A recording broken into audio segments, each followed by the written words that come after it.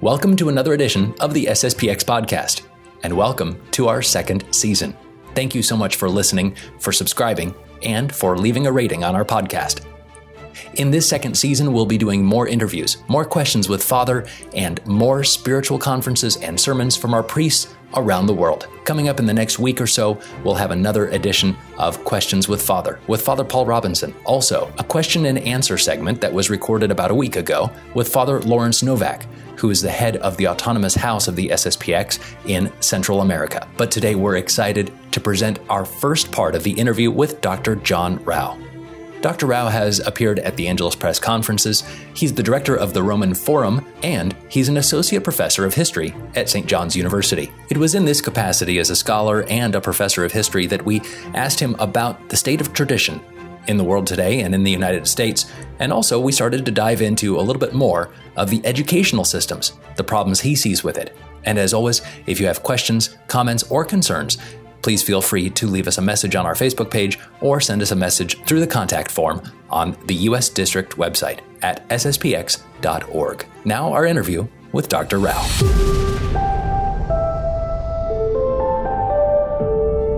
So you're very familiar to many of us, I'm sure. Recently, you wrote an article called Good Bishops, Court Bishops, and Modern Regalism. That's in the latest issue of the Angelus.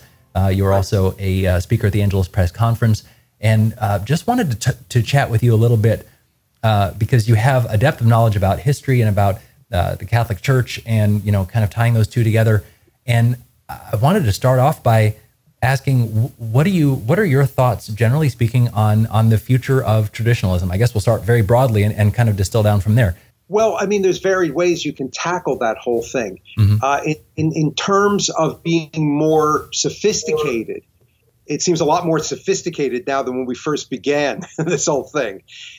People are more open to trying to understand broader problems, but that's not true everywhere. And of course, you keep getting new waves of people who are joining because they discover what the problems are, and that can set back this much more broad understanding of how to interpret what's taking place. When you think about the whole picture outside of just the precincts of the Catholic Church and speak about what kind of impact traditionalists as such may have in the world at large, then you might say, well, it seems as though we've gone nowhere because we're very, very little in the calculations of the world out there. You're really well suited to answer that question, and the reason I started off with that is because, like I said earlier, you have knowledge about the history, you have knowledge about the Catholic Church, and you recently wrote a book called The Black Legends and Light of the World, and that's a study of church history. How do you see this movement that is happening now? And again, there's probably many different ways we can tackle this, but maybe pick one thing that you could compare it to in the history of the Catholic Church. This traditional movement that's been going on for the last 40 years, is it something that has any anecdote or any kind of precursor in the history of the Church that you've seen? Well, perhaps it would be best if I just mentioned the whole theme of that book to begin with. Sure. And quite frankly, I never really liked the title of it. What I wanted to call it was The War of the Words and the Word.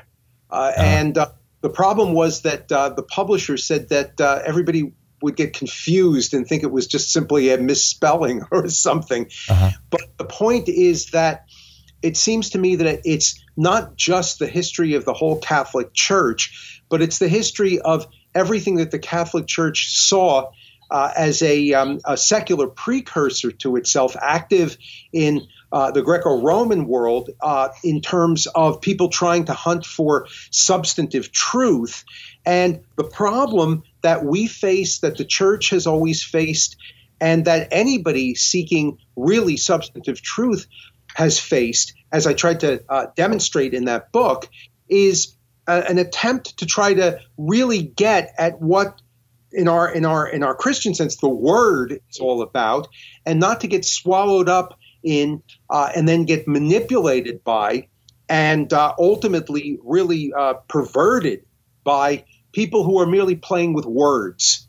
And so in that book, what I did was I tried to demonstrate that really the whole battle that I think can summarize the history of the church in a very, very effective way, is something which is already reflected in the battle of Socrates and Plato and Aristotle against the sophists, because it's people seeking substantive truth and dealing with those who don't want to be bothered by substantive truth and instead play around with words in order to mock and try to depict to the world at large those who really are serious as being just a bunch of losers. You can go through crisis after crisis after crisis in the history of the church and see where the church has been effective and where it's not been effective, and see that it's been most effective when it realized that its strength lies in the Word and in the grace that comes from the Word incarnate, and not in playing games with the world at large by means of trying to fit in with fancy words that are perhaps acceptable to any given era, but which get you nowhere.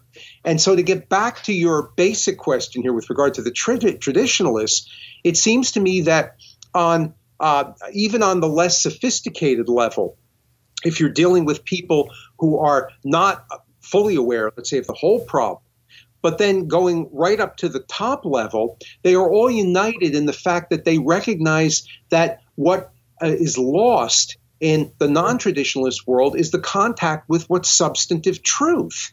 And for many people, their daily or their most effective contact with substantive truth comes through the liturgy, which is why the liturgy is so important in terms of really being tied in with the reality of God and God become incarnate, and then the way grace flows from that, and then what's necessary is to recognize that this has to be expanded to understanding that the whole message and everything connected with the implantation of that message in political and social ways is the same thing. It's a struggle for substantive truth in a phrase that is understood by all of us who are believers, that requires Christ being made king.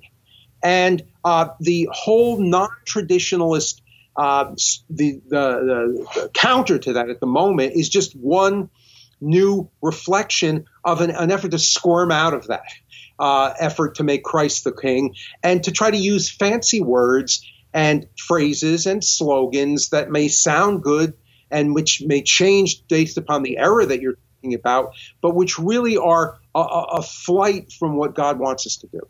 So when you talk about the substantive truth and people not being able to find that and getting, I guess, distracted by these other things and the fancy words, like you say, is that something that you're seeing, as a professor of history, teaching younger generations, say, my generation and younger, is that something you're seeing, just that lack of depth? And how would you suggest that be increased? Well, I mean, the entire thrust of modern education is sophist in character. It's all designed to deal with ephemeral things. The bulk of modern education, in terms of dealing with anything which is literary in character, or anything for that matter which is political and social, and then can play back on even the scientific subjects, as we well know, let's say with the obsession with evolution, is not concerned with getting at the roots of things. What it's concerned with is making telling a nice story. Mm-hmm. And telling a nice story in a way that can gain you power and gain you riches and gain you satisfaction of various passions, whatever they might be, all of it subsumed really in the very, very sophistic and ultimately magical argument of somebody like Francis Bacon, who said, what is the purpose of knowledge? Knowledge is for power. And that's not a Christian statement. That's not a Socratic statement. That's not even a statement that people who are worshipers of false religions, but who are nevertheless perhaps motivated by a desire to try to understand truth, could possibly agree with. And our whole educational system is tied in this kind of approach, and it's part of this whole approach to prevent you from stepping back and seeing that this is exactly what the whole nature of our educational system is. Because to stand back and judge it is to enter into the realm of theology and philosophy in a way which is divisive and based upon the kinds of sophistic arguments these people have used from the beginning, is taking time away from doing what it is that you're supposed to be doing, which is making big time bucks or gaining the satisfaction of whatever passion most appeals to you. And maybe I'm taking this into too much of a specifics, but when you talk about cleaving education away from that end purpose of what we have it today, which is, making a ton of money or getting a lot of power, that kind of stuff. Right. Obviously, education has to have, there has to be some education that does tie into that, trade schools learning, a trade, learning a profession. Are you suggesting some sort of separation between, say, a liberal arts universities and, say, trade universities and kind of splitting off the hard sciences from the logic, philosophy, and theology, those kinds of things? Well, no, I wouldn't want to split them off. I mean, the thing is that trade education is a very good thing, but it can also be really destroyed in terms of its ultimate impact if it's part of a culture that's not, in other regards, raising people's minds and hearts up to higher things. So I wouldn't necessarily say that. I mean, if we were talking about 1,000 years ago, then you might be able to say, well, sure, trade education as a separate matter is fine. And in point of fact, it was. Right. It was a separate thing. So I wouldn't necessarily want to say that. The problem now, and it's not it's sort of like a question of the Catholic vision of what happens after original sin compared to the Protestants. It's not that modern education is totally depraved. Right. Right. It's wounded horribly by the original sin of modern understanding of what education has to be or should be.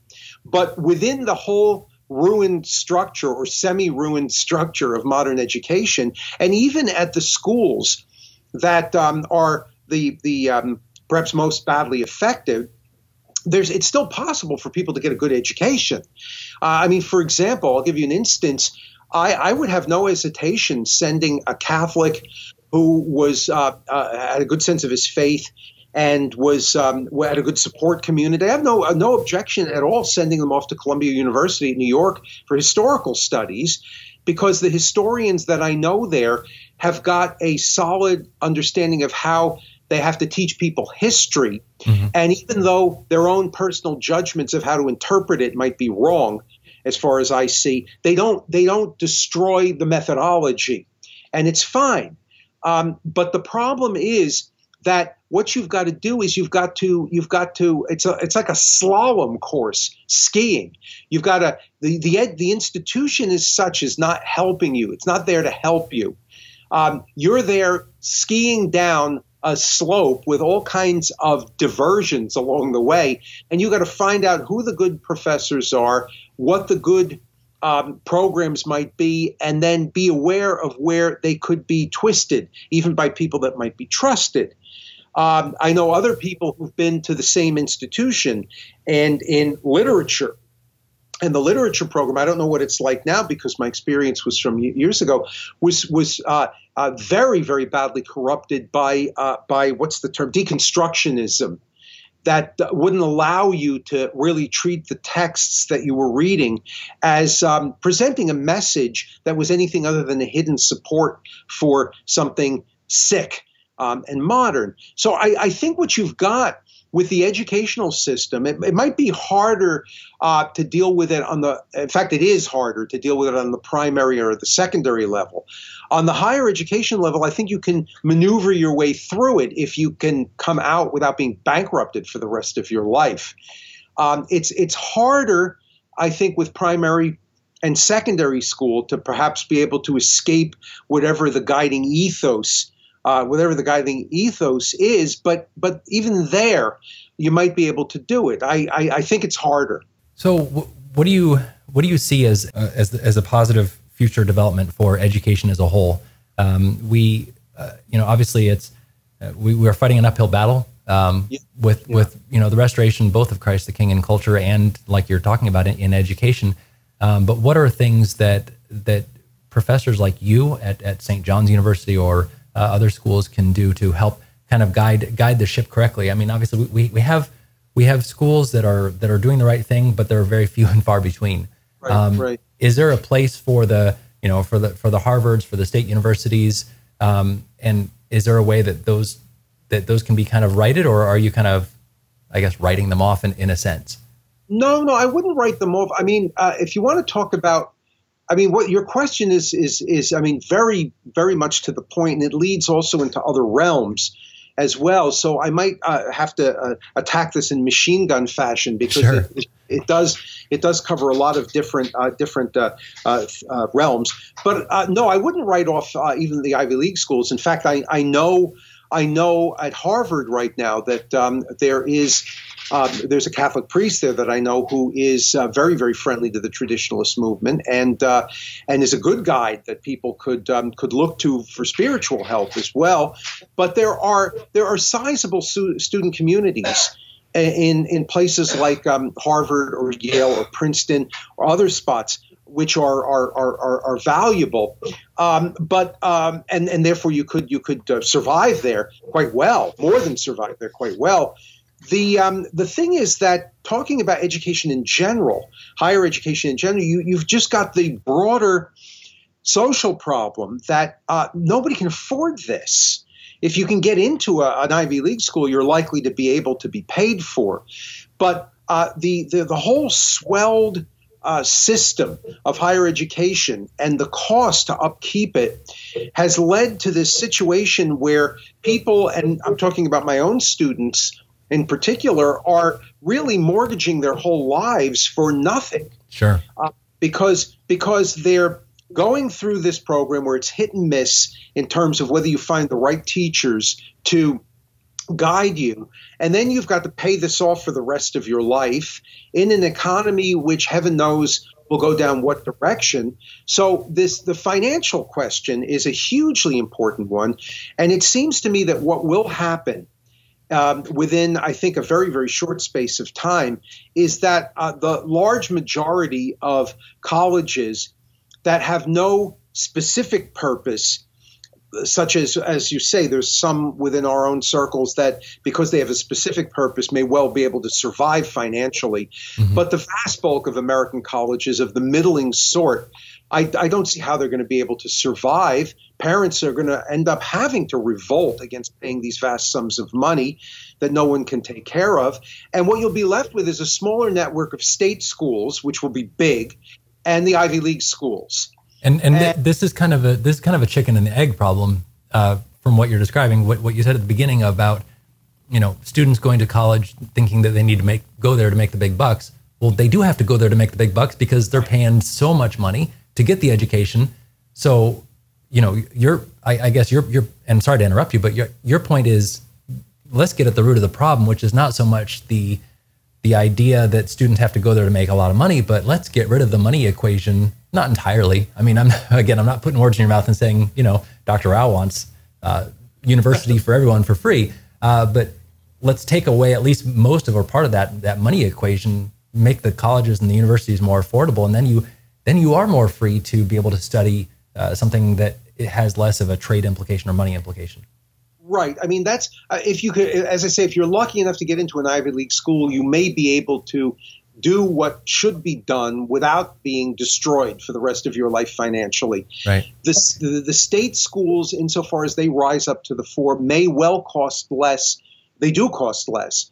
And if they are sufficiently less that people can be able to go into them, because a lot of these places are enormous, it may well be possible for Catholic communities to function there, so long as the other part of the political equation doesn't end up dominating with this closing in on the ability freely to express what it is that you think and want to study and then carry on with it, because that's always another danger there as well. And also I don't think, when this goes perhaps back to your other question, well, a trade school education is something which can give you a good solid living, but I don't think I don't think that what we ought to be doing is presuming that there's going to be one clear solution to this problem. It seems to me that there's going to be a lot of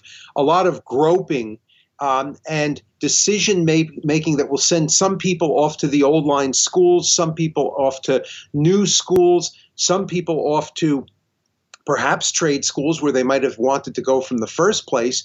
But what I don't like, and I certainly in some traditionalist circles, I see this having vastly improved since, let's say, 30, 40 years ago. I'll just mention this in case I forget it. There are certain unfortunate signs that I've seen in some more primary and secondary forms of homeschool education that I'm not happy with. Mm-hmm. This idea that somehow or other, because everything seems to be perverted, that everyone should go away and hide, has created for a good number of people a tendency to try to create a generation which is going to be nothing other than gatherers of wood, Right.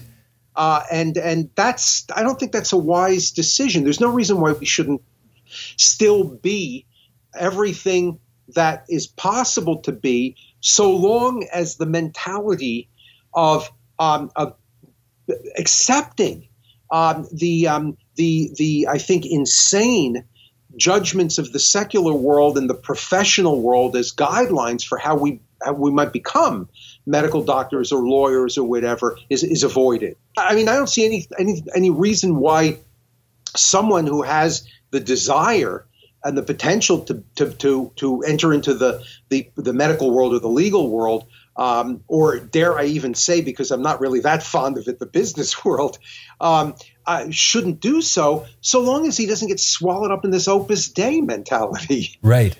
Yeah. Because this business of treating the professional as though he's a demigod, who then so accepts the standards of the world outside that you have to hush. Keep talking about Christ the King. You have to talk about that in hushed tones, lest you disturb anybody. That would be a disaster and wrong. Right, and that is something that we just saw happen recently in the Kansas state legislature. One of our priests gave the opening prayer to the Kansas State Assembly. It's these little things, and he was assisted by a businessman who became a state representative and was invited to do that. It's these little things, like you say, not to be a wallflower, not to hide our faith or not to hide our tradition even, but to go out there and do it and to be proud of it. That sounds so trite, but to be proud of what we are and what we do, and not to hide and feel like we have to, it's this treasure that we have to hoard. I mean, that's the parable of the talents right there that we're not following, it seems to me. Right. In this regard, let's talk about this for a minute, and then I'll get back to the other realm that I was saying I see as often a problem in primary and secondary homeschooling education. Sure. I mean, there's a lot that obviously has to go into being someone in a very exposed profession, including my own, right. in the world around us today, and it does involve the wisdom of serpents as well. I mean, being cautious, striking when the iron is hot, but without ever abandoning right. your commitment.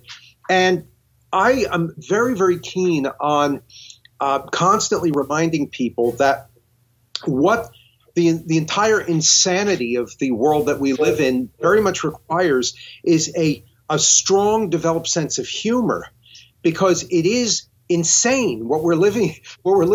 This reminds me. I mean, perhaps this isn't the best anecdote to indicate to describe it, but when Ezra Pound, the poet, was released from the insane asylum that he was put in by the American authorities after the Second World War, and went back to Italy afterwards, he asked something. He was asked something to the effect of, what did it feel like to be released from the insane asylum? And he said, well, it didn't feel much different because the rest of the world around me was an insane asylum. And the thing is that it seems to me that retaining a sense of humor about the the limitations of one's own profession, the absurdity of the structures that we're operating in, even when it is still the case that it's possible to continue to use the court system to achieve justice, or the educational system to achieve an education, or medicine to actually heal people rather than murder them. Right. It's going to require a lot of maneuvering, and maneuvering with a sense of humor, and perhaps with a real tie-in with lives of the saints who have had to operate in circumstances like this, or the early church fathers. I mean, when you read someone like St. Clement of Alexandria, who is describing how you have to operate as a Christian in the pagan environment of Alexandria of the 2nd century after Christ, you hear someone giving you instructions in a world that does not sound much different than living in a modern pagan city, or a modern pagan environment of any regard. So requires a lot.